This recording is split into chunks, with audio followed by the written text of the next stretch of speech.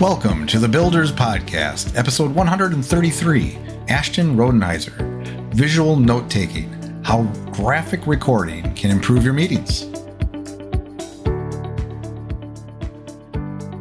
Before we jump into this episode, please subscribe to this podcast, hit that notification bell if you're on YouTube, and after a listen, please give us a thumbs up, like, and share, if we've earned it.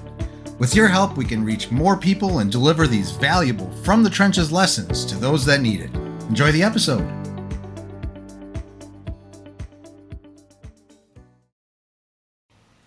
Hello, everybody. Welcome to another The Builders. Today, we are joined by Ashton Rodenhiser. Welcome to the show. Hey, Matt. How's it going?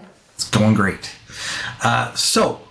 Ashton is a creative entrepreneur and a graphic recorder. We're going to learn what a graphic recorder is today. And this is actually something new to me. I didn't know this existed either. And we're going to talk a little bit about how maybe drawing can help us visualize and use it as a thinking tool and all that good stuff today. It's really cool because I'm excited about this because what you do, Ashton, is super unique. Well, at least for me, in my world.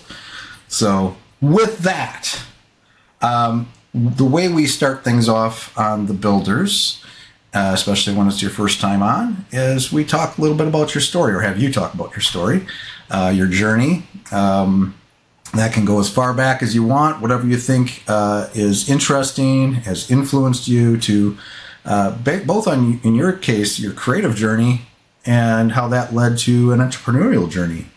So that's a fun. That sounds fun. Let's get into it. So I'll hand it over to you. I love that. Ooh, I'm thinking about what parts of my story which wouldn't take like 3 hours to tell. But so I'm going to actually speak a little bit about myself as a creative first. So I've always been very creative. My family would joke around that it's like I was adopted because I was like the weird creative one, the weird artsy one in the family. No one else was very artistic, but I was the one. So, and I've always been a bit of a dabbler. So I like to try lots of different art mediums. So if you name a medium, I've probably at least tried it at least once. And a medium, for those who aren't familiar with art, is like a type of thing. So it's like watercolor is a medium, encaustic, which is like wax painting, which I tried for a while, is a medium. Oh, fun. Needle felting is a medium, or that's how I describe it at least. Yeah. So I've tried lots of different creative things, mediums, and I find a lot of us, unfortunately, have had a story where their creativity was squashed, and for some reason we can remember it to the day, the time, the person that said it. And mine was in grade 4. My teacher told me I was holding my paintbrush wrong. I wasn't doing like long strokes. I was doing back and forth. And she was very upset with me that I wasn't doing it properly. And that memory stuck with me for a very long time. And even though I did try lots of things throughout the years, it's just an unfortunate thing that we tend to remember those times where our creativity was squashed or we were told that it wasn't good enough. Right. So if that is you out there, you're not alone in here in thinking, and remembering back at that moment that your creativity was squashed. Even I am thinking about one particular person. I won't say who it is. In my early days, that I even got you didn't write that. Or I was doing some poetry, but I also did some creative stuff when I was young. And I did. She just wouldn't believe me. Yeah, I think about that. Well, I think a lot of us, we hold on to that. And we say, well, we're not good enough at this art thing. Like, it's not for us. And like my kids are little. And I've asked them, like, are you an artist? And they're like, yeah, like, duh. Of course I'm an artist, right? But at some point, whether we're very little or that we can't remember or not, like a lot of us tell ourselves a story that we are not creative. We are not an artist, or we are not, one of those two things, basically. Mm-hmm. And so I still did a few things, but I also fell into the belief that, the bit of that starving artist mentality, and I wanted to go to art school but chose not to because you can't make money as an artist, So it wasn't until I was taking an early childhood education course, and we had to research an artist. And I was like, this is fun. And I found an artist, she's very famous around where I live and in Canadian folk history. Her name is Maud Lewis. And she suffered from juvenile arthritis. She was very crippled up and very poor, unfortunately. And her husband was a boat painter and just sort of like handyman. And they lived in this super, super tiny house, like kind of like a tiny house that is today, like probably like 100 square feet, like super tiny home. And her husband would bring back paint from his boat, and his work and stuff. And she would do all these paintings from just found wood that he had found, leftover paint and things like that. And anyway, she's like very...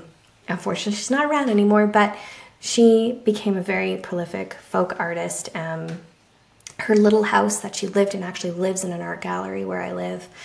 And so I did a project on her, and I really fell in love with this idea of folk art. Because folk art is like you're not trained. Most of the time you use like found materials. It uses like a lot of like bright colors, like thick black lines most of the time, and just like very... it's always very fun, always brings a smile to your face. And I really fell in love with her, and I really fell in love with folk art. Fast forward a couple years, I decided I was working at a family center. I learned about facilitation work, which led me to graphic facilitation work. And I was like, wow, people are making a living and having these really interesting careers and companies as these graphic recorder people that go around to different meetings and conferences. And like, that's their thing. And I was like, I want that to be my thing. Like, they figured that out. I think I can figure that out. And that was back, I was introduced into the world in 2013. And it was in 2015 that I was like, I'm going to try to like actually make a business out of this. And I tell the story about Maud Lewis and the folk art because I'm not a traditionally trained artist, right? I've always been, like I said, a dabbler in all these different mediums and like try different things, but I didn't actually draw a whole lot. I never really have taken an art class. Like, I've just sort of made it up as I went along.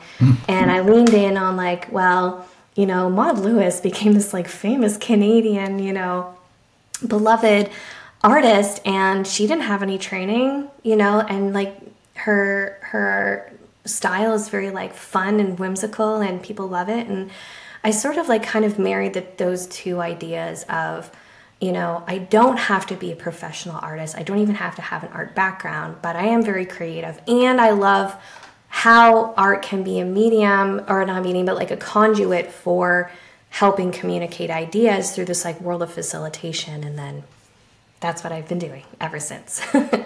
Incredible. Wow. Yeah, so it's really interesting. So for those that listen to this podcast, probably know at some point, maybe you've listened, because of course you've listened to every single episode and everything I say. Of course. This was my favorite one so far. Yeah, right. And it will be, yes, for sure. But yeah, I have a little bit of an artistic background as well. So in my early 20s, probably from about 19 till about my mid 20s, I pursued art, and as a painter on canvas, my mediums were a little bit of oil, acrylic, and I kind of defined myself as more of like an expressionist and more abstract, and my paintings were all about ideas coming out of my head and expressing that. But I kind of, when you're talking about your journey, how you weren't trained, I went to college for like a semester. I went back to college later in my life, but I did take an art class and learned a little bit there, but that was very minimal. But then I kind of became self-taught, and I started I just defined this thing for me, like I'm going to do it. And I kind of found other artists I wanted to emulate, or I'm like, I want to do that. Like identifying somebody out in the world. I mean, it wasn't anybody locally. It was more like a Picasso or something like that. Right. Like I want to be that guy, like spends his whole life just creating, and But it's amazing. You kind of sound like you have a very similar thing where you're talking about folk art and how it doesn't require a formal education or training to do it. You just do it. You're inspired to do something. Probably everybody around you thinks you might be a little bit off your rocker doing it. At least they were probably for me. But I was just I just did it, and I just followed my heart, followed my soul, and it just became my thing. I'd stretch my own canvas. And, oh wow, you're really in it. You're really in it then. I was into it. You stretch your own canvas. You're in it. You're in it. That's right. Yeah, that was an art form in itself. Because I love big canvases, so it was probably more cost effective to do that. But that's amazing, and then you find. See, the thing where I deviate, though, is at some point I decided I didn't want to be a struggling artist anymore, and ended up getting into business and other things. But found my way back to creativity with web design and stuff.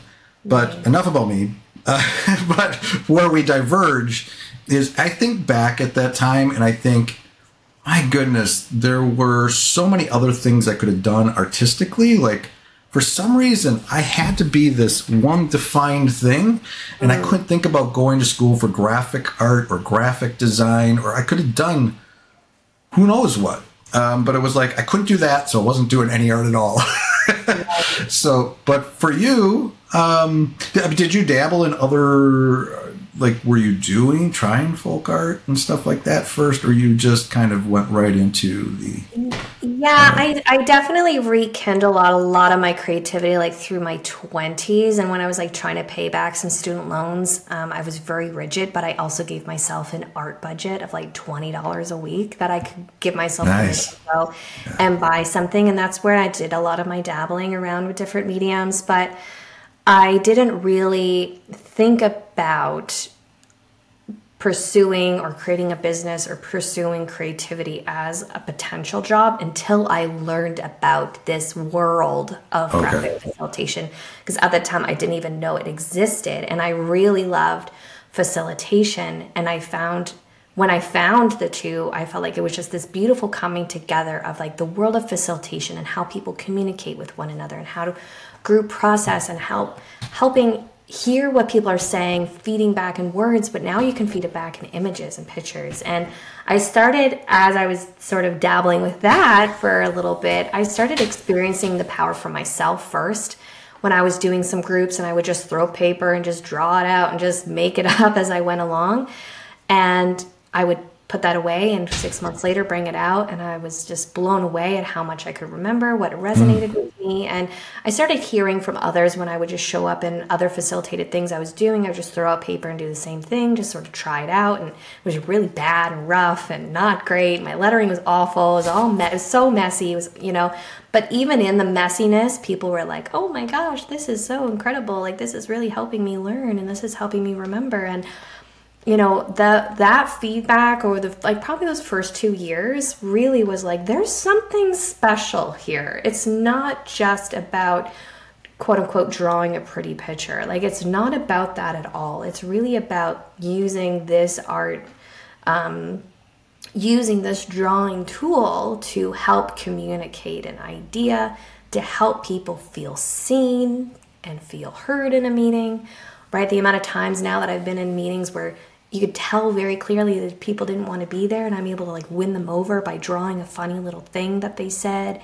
so yeah, I just over those first few years started to sort of play around with it and experience every single time I would do something, I would learn something about the topic that I was drawing out, or something about my process, or how people were resonating with it. And it just I was sold every single time I did it. I was like, this is such a powerful tool. How do people not do this in every meeting at that point? So let me ask you, you mentioned facilitation a few times. What's the context there? You're in other company meetings? Was this place you were working for, or did you start doing this for others? Yeah, so I was working at a family center. And so with my education as an early childhood educator, I got a job at a college at a family center. So the first few years there, I was working with like just the kids, but the last few years I was there, I transitioned into like community development facilitation. So even though I didn't even have kids at the time, I was like facilitating parenting programs and things about like how to communicate with your kids and stuff like that. So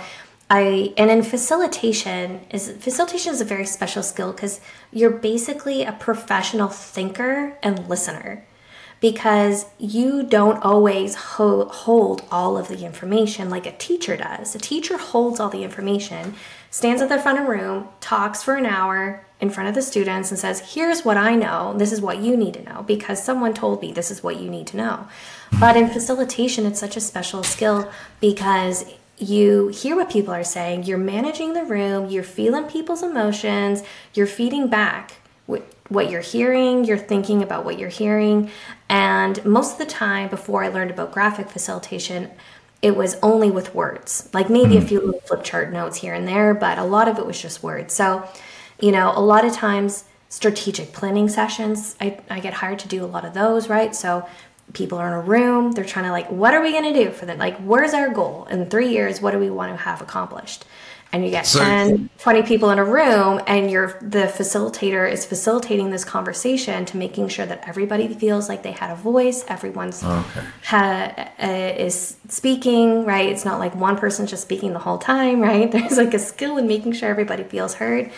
And then I started getting asked to support those meetings in the drawings. So there'd be So first I was the facilitator facilitating those meetings, but then I decided I really wanted to go all in the graphic part. So I let the facilitators do their amazing work in facilitating the room, and I would hear what they're saying and then create a visual representation of what was said. Interesting. So, so that I get it now. Okay, so you're facilitating the meeting. You're making sure you're managing the room and making sure everyone's gets their time and all that stuff. And because maybe you're like taking meeting notes. A lot of times, like people will consider to hire a third-party facilitator, right? Okay. They're not they don't know all of the nooks and crannies of like your business. They're like professional facilitator, right? So they're not worried about like Joe who never listens to anybody, because like they're gonna say like, Joe, you gotta listen. Because they're the facilitator. They have to make sure that Joe's quiet so other people can speak, right? They host the ground rules with they help people create the ground rules for the room, right? So as a professional facilitator is a very special skill. So I really fell in love with that concept or that world. And then I just started experiencing the power of the visual part, that I was like, okay, I'm going to support facilitators moving forward. So I find myself kind of in two worlds when I'm working professionally. One in the graphic facilitation world, where I'm supporting facilitators to lead their meetings and gather and draw things from what people are saying as a whole in the room. And so that's sort of one world that I work in. And then the other world is like more of like, I'm a fly on the wall. I'm not embedded completely into the conversation, but I'm there during your conference drawing out the 8 speakers that just spoke. And now you have 8 graphics that represent all the information the speakers just said. Just maybe one voice or a panel rather than like a collective room, if that makes sense. Makes total sense. I don't even think I thought about it as I didn't know this was a whole thing. Like this is like, I guess it makes total sense that somebody could be doing that type of thing, and that would be a thing. If you've ever been in a meeting that was poorly facilitated, you'll know what I'm talking about. You'll be like, because most meetings are probably pretty poorly facilitated, unless you have a facilitator that actually like knows how to facilitate things well. Well, I guess in my team and stuff, like I have different stand-ups and team meetings throughout the week, and some of my meetings will have 4 or 5 people on there, and I guess I often serve as the facilitator, because I'm making sure I'm going through the room and making sure, what's going on with you and this and that, and, what we're working on. So it's interesting. I didn't know I was a facilitator till today. You are a facilitator. Awesome. Yes. So now let's dig into this. So you made this transition. You number one, you were kind of already had this kind of interest in creativity and art, and you were doodling. Or you thought about doodling? Yeah. Because we're going to be talking about doodling today, which is one of Yes. my favorite words. It is a good one. It is a good one. But so now you're now you're sitting in on meetings. Are you the fly on the wall now? You're there just graphically representing this. Now I don't know how to do it because a lot of our audience is actually just probably going to listen to this on audio.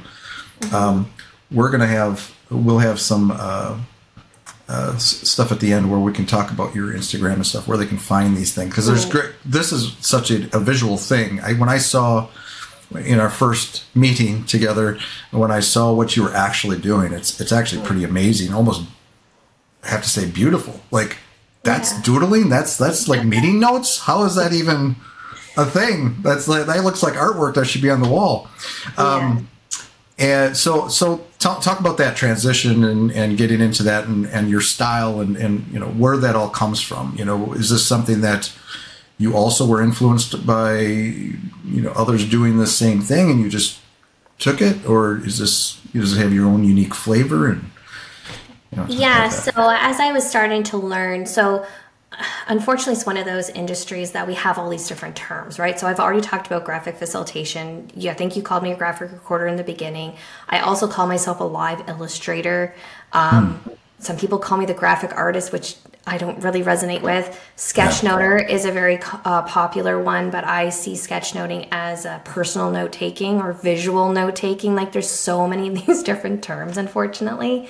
But yeah, I kind of spoke about the two worlds that I work in terms of graphic facilitation for facilitated sessions and graphic recording or live illustration for sort of conferences and things like that. But I work mostly in those kind of two realms. But really at the end of the day, it's my job to help break down complexity or to help clarify information or wisdom that comes out of a meeting into a visual format so that people will engage with it in the moment, but then also remember it long term. So I'm pretty careful in who I work with when it comes to doing this type of thing, because if you just want to hire me to draw a pretty picture, and they are nice, they should be nice after doing this for almost 10 years, they better look good, but if you just want to hire me to draw a pretty picture, I'm not your person, because there's probably people out there who are more talented than myself to do that. But if you care about the people at the conference learning something, remembering it, taking that information and putting it into their work or life, actually applying that information, then I'm your person, right? You care about how people communicate or in a meeting. You care about how people feel and they want to see heard in a meeting. I'm your person. Those are the type of people that I like to work with. And you'll notice I didn't say anything about the drawing style or anything, because at the end of the day, it doesn't matter. It doesn't matter if it's so messy.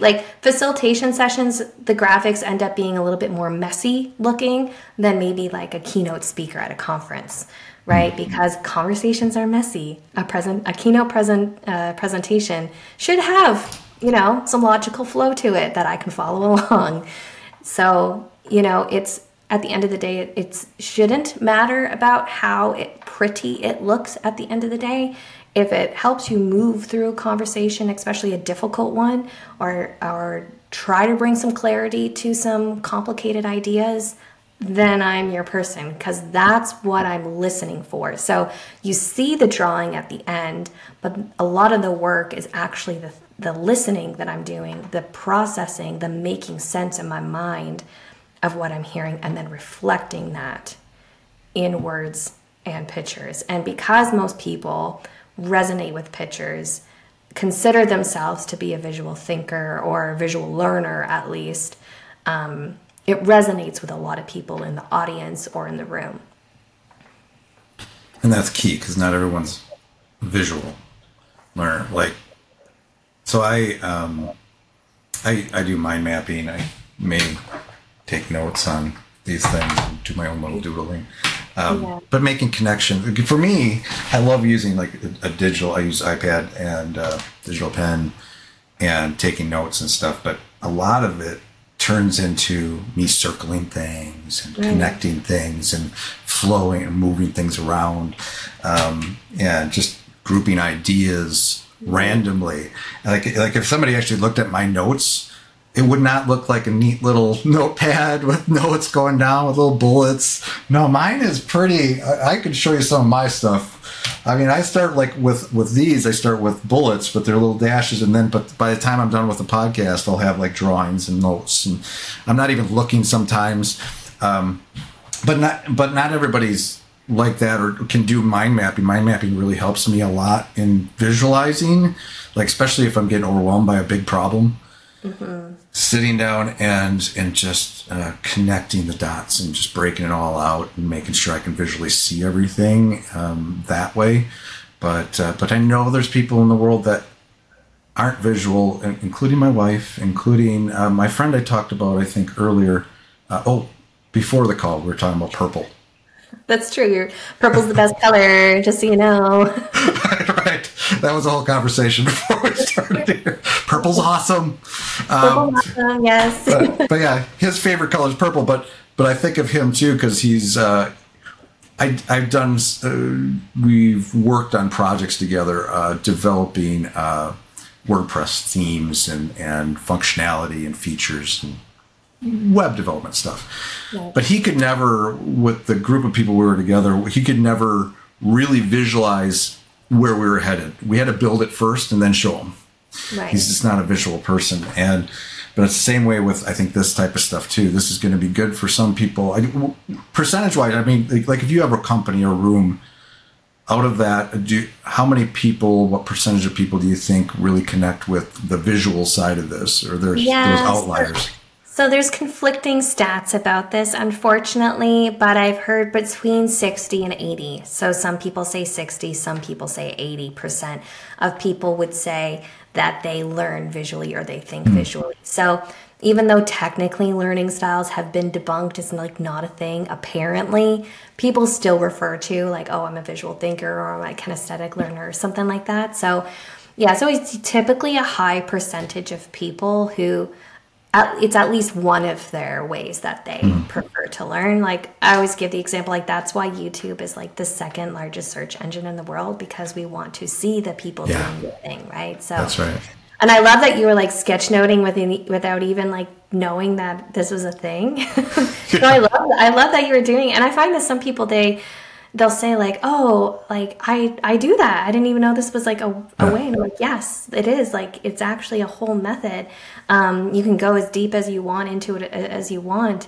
Or other people will say, oh, you must have did this when you were younger. And I'm like, no, I didn't. That's the problem, right? This should just be like given as an option for students when they're learning how to take notes, to encourage them to doodle in their notebook and take those doodles and make meaning with them and stuff like that. So I'll just throw one stat, is probably my only stat I'll mention other than the one you just asked me about, is like just doodling alone can help you retain up to 29% more information, right? So it's doing the opposite of what everybody thinks. Everybody thinks you're doodling and you're distracted because you're making little doodles. But it's actually something that you do to help you stay focused. Right. So if anybody ever gets in trouble for doodling, you send them to me and I will tell them. Right. I will tell them all the information about how doodling is important and helpful. So to me, the way that I see a lot of my work too is, take those doodles and just make them a little bit more purposeful, help those connections. Like, and it sounds like you're doing that with the mind method technique, and some of you are like, oh, I circle this and then I make the line here. Like using lines and circles and squares and all these like little elements. Seriously, I got a circle there. I love it because like, and the way when I teach sketchnoting, we start with a line. Right? Because people will look at what I do and I'm like, you can't compare my 10-year journey into your beginning, right? So yes, my drawings are like nice and they should be, like people pay me to draw them. Like, yes, they should look nice, but you don't have to be an artist, right? You can have the messiest handwriting in the whole world. It doesn't really matter, right? But I start by teaching people how to draw a line and what a line can do. A line can help connect information. It can separate information.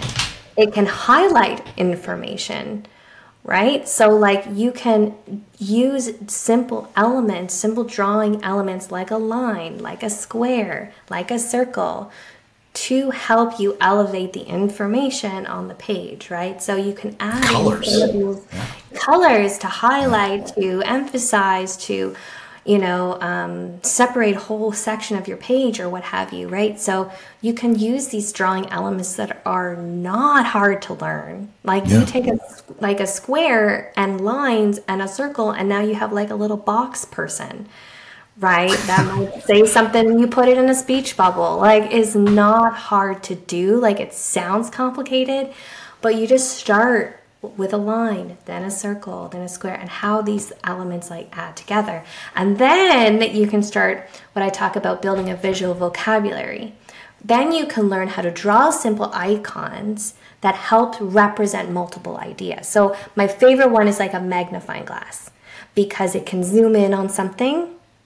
It can help represent like analyzing or focusing or examining. Like a lot of those things come up in meetings and stuff, and it's just a circle with another circle and a little half circle thingy. It's not hard to draw, and it can also help you bring in some of those visual elements and help explain a concept on your page without having to like add in a whole bunch of drawing. So when I talk about like building your visual vocabulary, I'm like, teach how to draw a few simple icons that help represent multiple ideas, right? And then the whole thing is like your muscle memory. So that when you go to like sketchnote or try to draw your notes, you're not thinking too hard about what you know how to draw. You're like, oh, I know how to draw a magnifying glass.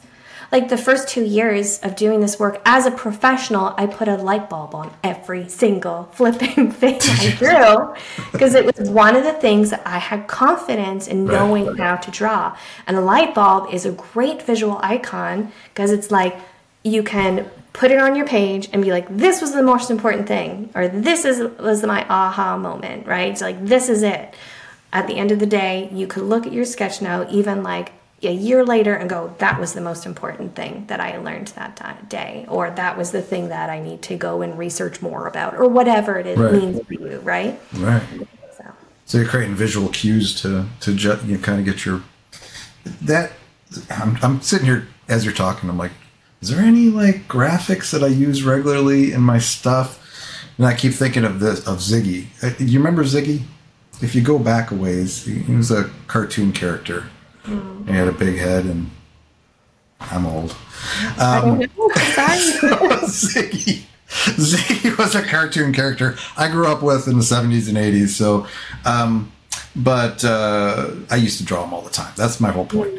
I used to draw, for whatever reason, I like drawing Ziggy. He's got a big nose, and that was like I need to start baking Ziggy into my notes. But it's really interesting. Go ahead. I was going to say, and when we learn, like, it should be fun, right? Yeah. Putting Ziggy on your note, like, that will bring a smile to your face, and it will help you remember that information, right? It's like, okay, we could draw these, like, funny little pictures all day long, but for me, it's like, what's going to help you remember that information? And because if you remember it, you can apply it to your life or your work. Right? You can help communicate that idea to somebody else, right? No, it's fantastic. If we have fun, right, then it will help you remember it too, by adding little Ziggy on your paper. Having fun, taking notes. Love that. Exactly. Well, because through all this, there's this thread, and I connect this back to the last episode I had on this podcast. We were talking about learning, and how one of the ways to really learn something is to teach it, right? Or to write about it, or to get on stage and talk about it. I mean, you have to, then you learn it. I think he was talking, it's like you just immerse yourself in it, and just, I don't know what he was using for, like, it was like analogy or something. It was like some kind of like, you were like drowning in it or something. Anyway, but I think about that same thing, like how we learn, and because I learn a ton just doing this podcast, even when I do my solo podcast or when I do my blogging and stuff. And it's a way for me to really get into the topic and learn. But I think, also there's this, besides visual learners, there's this aspect of, like, if you have ever taken memory lessons or read a memory book, because I did that in my early 20s, so I know I've always had a kind of a bad memory, and I knew it. So, but one of those things is like the visual aspect of it, and visualizing something to remember it, and it's always something ridiculous. It's taking some words and visualizing something ridiculous, like a ridiculous scene from one thing to the next, to build out the scene and remember something, maybe a string of words or whatever. Yeah, I've heard that with numbers, when people memorize sequences of numbers, like when they have those competitions, they create these stories in their mind. Right. That number represents that, like, one-eyed monster, and it's a 1 or something. Yes. Yeah, so it's for some reason, especially probably for creative, with visual brains, it helps wire things a little bit and connect and make those connections. And I think that helps with me a lot too, like, because I don't have the greatest memory in the world. I'm okay. I remember most things. But here it seems kind of, and correct me if I'm wrong, it feels kind of like the same thing when you're in a meeting, a group of people, and you're sketching all this out, you're doodling, you're making these connections, you're adding these graphics. And when you then, a lot of times with notes, you never look at them again. But here now you have this, you even have a reason to look at it again, or you're kind of creating a reason. Look at this beautiful thing and then you look at it but do you think that's an aspect of it too? What a big benefit of this is in terms of just normal notes or not taking notes? Yeah, there's definitely the benefit in the moment of that engagement, right? And allowing people to see their own words unfold. Like, you just don't see that every day. You don't experience that every day, especially in a meeting. But then, yeah, there's certainly a ton of benefit after the event. If I'm doing it on paper on a wall, then they get a photograph of it too. They can print out and put in their cubicle or whatever. Nice. I've also used, like, some companies have used the graphics, like the originals, the ones that are on paper, if I'm doing it that way, or they print them out really large and put them in their office or put them in their lunchroom as like an accountability tool, or as like a friendly reminder to that company of like, this is where we're headed, right? I even had a company like years ago, we did a series of them and they hung them around. And I always try to encourage people in many instances, like, yes, it's a pretty picture, it just is like nicely drawn, okay, sure, but like, use this as an accountability tool, like mark on it, put sticky notes on it, like put a date and put it by that thing that you said you were going to do, right? Write on it. I even had a company say, we actually had to take a black marker and just like cross part of it out. And we explained why to the employees, why we can't do that thing. So it helps communicate like positively, and maybe a message that's a hard one to communicate. Mm-hmm. Like, we can't, like, I know we said we were going to do that and that was a great idea, but we can't, and this is why we can't, right? So you can use it as a way to help have that conduit of that communication too, right? We didn't forget that thing that you said in that meeting, because that's what happens so much is like, a lot of times if you're getting like feedback from employees, is like, you think it's just going to the abyss. But when you do those types of sessions, they're so great too, because this is what the employee said. And sometimes it's like not always the nicest things. But I'm writing it down anyways. And I have to have those conversations with the clients. Like, if someone says something negative or something controversial, like, I have to write it down because that's what they said. And now it's your job to go, we can't do this because of this, or actually we can do this with this. And we can actually do it next month, not like next year, like we said we were going to, right? So helps like be able to continue the conversation afterwards, right? So like, if people just want to check a box by working with me, like, they're not my person, because I want, maybe they don't go to that level of extent where they hang on the wall and draw on it and do all that stuff. Like, that's fine. They don't have to go to that, but ideally, it's something that they can reflect on an ongoing basis, or just like, at the quarterly team meeting, right? Is this still where we're headed? because how many times a lot of these things and meetings and conferences and all that stuff, we just write everything down and we just stick it in a file folder and it goes to the back and we never see it again until like spring cleaning, like 5 years later. Yeah. So to help keep the messages going. And I think too, like for conferences especially those that are hiring these like, really high tier speakers, for when they want me to draw out the speaker and what all the stuff that they said, to me it's just like adding to the investment of hiring that speaker, because that speaker can get on that stage and rah and be like, get everybody all like pumped up, like this is amazing. But the next day there's going to be another amazing speaker. And you're not going to remember what the other amazing speaker just said that the company just spent like 50 grand hiring to come in and speak for, right? So to me, it's almost like to protect your investment, have it drawn out, because then people will be able to remember what that speaker said 10 months later, 5 years later, Right. You know what I mean?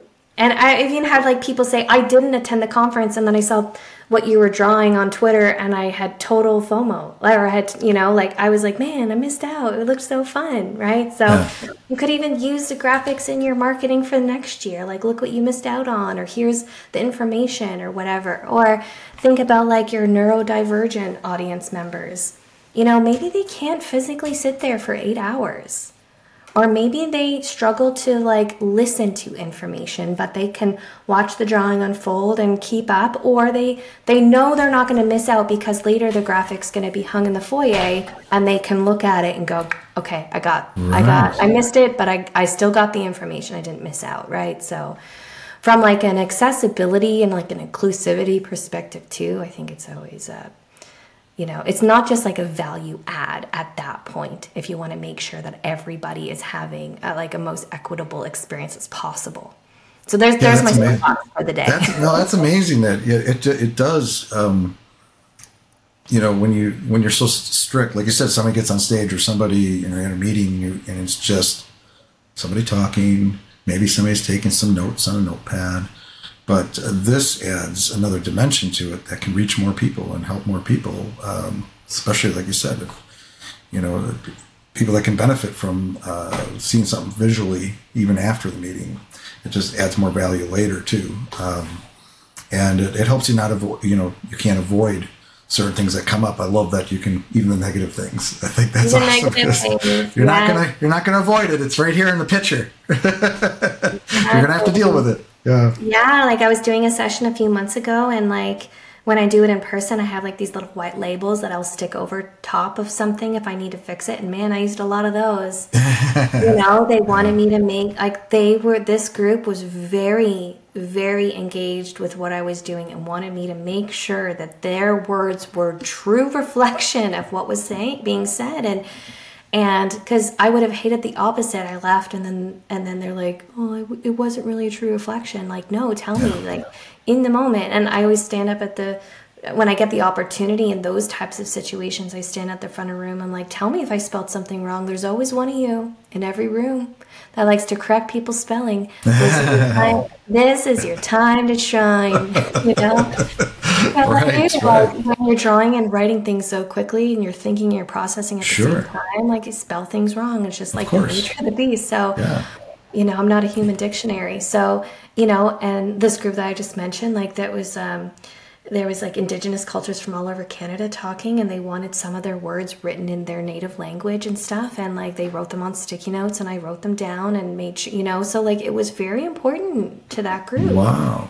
So it's just not just on the fly. You are able to, they can input later and you can input later. Yeah. When I'm doing more of those facilitated sessions, it's such an amazing opportunity for people to engage with me. And like I had the same meeting was so incredible because I had this woman come up. She's like, "Oh, this one person said this thing and I want to make sure it was captured."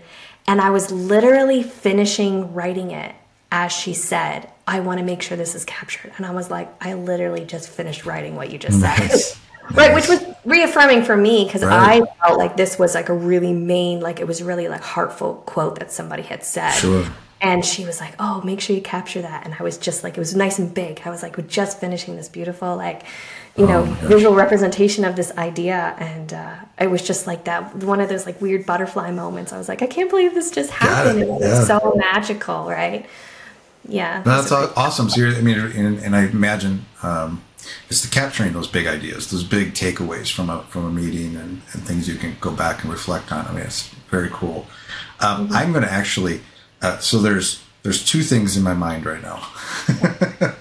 The first thing is, okay, so let's say we have that group of people that they want to start doing this themselves, like taking notes and doodling and maybe at their own meetings or just personally doing stuff like, all that. Do you have any tools you recommend or tips about how to get started doing that yourself first? Great segue, Matt. So I just wrote a book. I know. Look at that. Look at me go.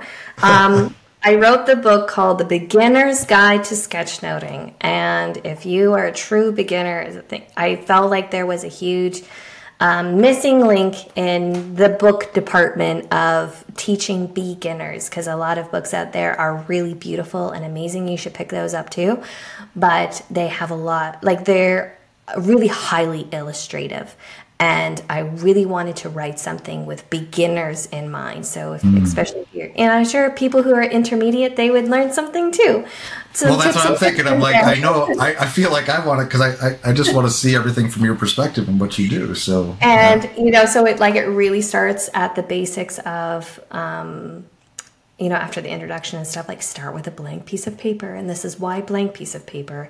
And this is why it's horizontal, not vertical. And okay, now look at your lettering. Here's some lettering tips. And then we go into lines and then containers and people and color and things like that. And then the second half of the book goes into the sketchnoting process. There's the process of sketchnoting. There's the thing that you create, right? And then how you listen, how you make sense of what you're listening to, and then how do you capture it, which is there's a lot of like tips and tricks in there of like, here's some things on how to listen. Here's some things like when you are listening, there's some things to listen for. And then you'll be like, oh, maybe that's the main idea or what have you. So, because that's always the biggest struggle for people when they're starting out. They go right to the question of like, how do I know what to write? And I'm like, don't worry about that right this second. Just get a few drawing elements so you build up your confidence. Like, oh, I can draw some lines and some little star people and things. So, and then attached to my book, or not attached, but also like supplementary, I have a community that I launched in early 2022.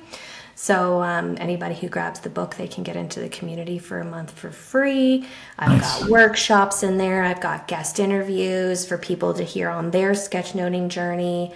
There's some course material in there. And then, of course, there's the community itself. You can post your sketch notes, ask all your questions, and I'm in there answering things every day. So if you're interested in kind of like, what is this like visual note-taking, sketchnoting thing?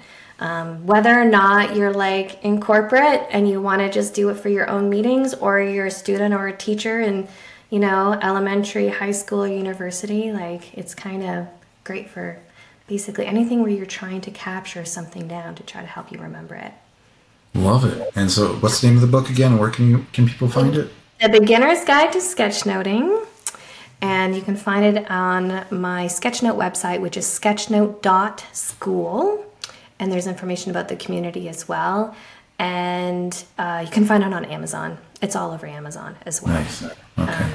Yeah. And we'll have it in the show notes too. Yeah. And I have a coupon code. You can, if you want to grab the ebook version, if you type in builders, you can get the ebook for $9 instead of $14. So $5 off. Sweet. Awesome. Yes. Yay. So, yeah, and then you can get started on that and get in the community and just get going with that. And yeah, you can basically find me on all socials if you type in my name. And my graphic recording business is mindsetecreative.ca. And so you can go to there and see some of my examples of all the different things that we talked about, where, more like conferences or corporate settings or facilitated type sessions. And I'm just in the process of revamping my YouTube channel, But there's still some good stuff on it. I'm still gonna keep all the stuff that's on there, but I'm really gonna do some more teaching of sketchnoting skills on there as well.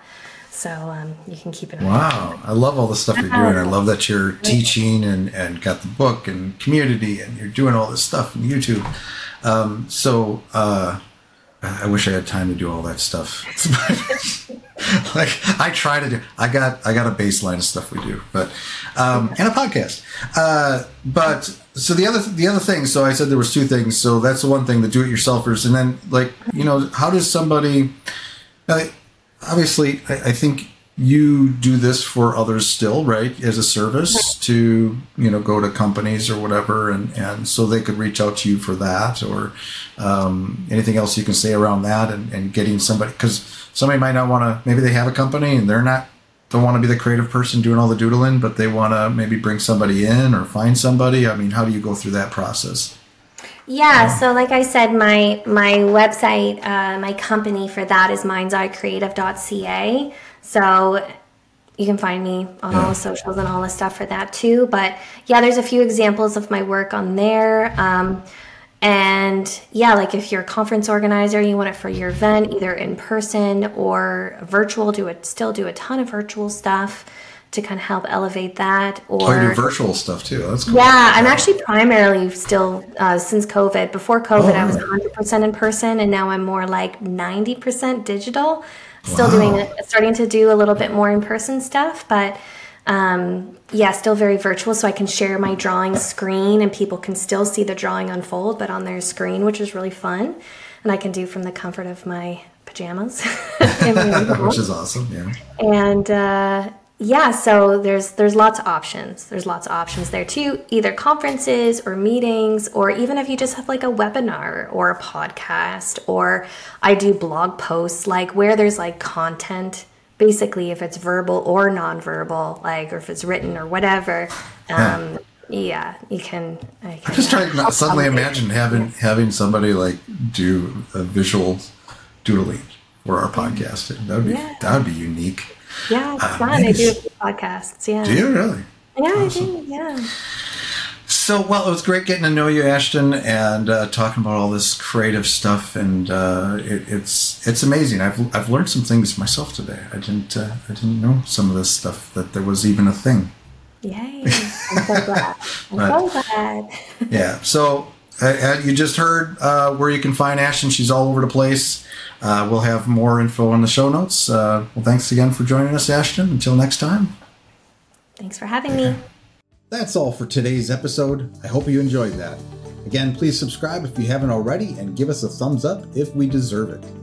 If you want to comment on this episode's page, provide me with requests on topics for future episodes, or inquire about being a guest, please find your way to thebuilders.fm. You can contact me there or add a comment under these show notes. Now a word from our sponsor, my agency, Unified Web Design. We build custom websites, features, we maintain websites, we work with agencies to fulfill their web design and development needs, and more. If you are interested in our services or are looking for an agency to work with as a partner to build awesome sites for your clients, feel free to reach out to me at unifiedwebdesign.com. There's a handy contact me link at the top. Fill out that form and it will open a ticket, and that ticket will find its way to me. Thanks for joining me today. We'll see you next time.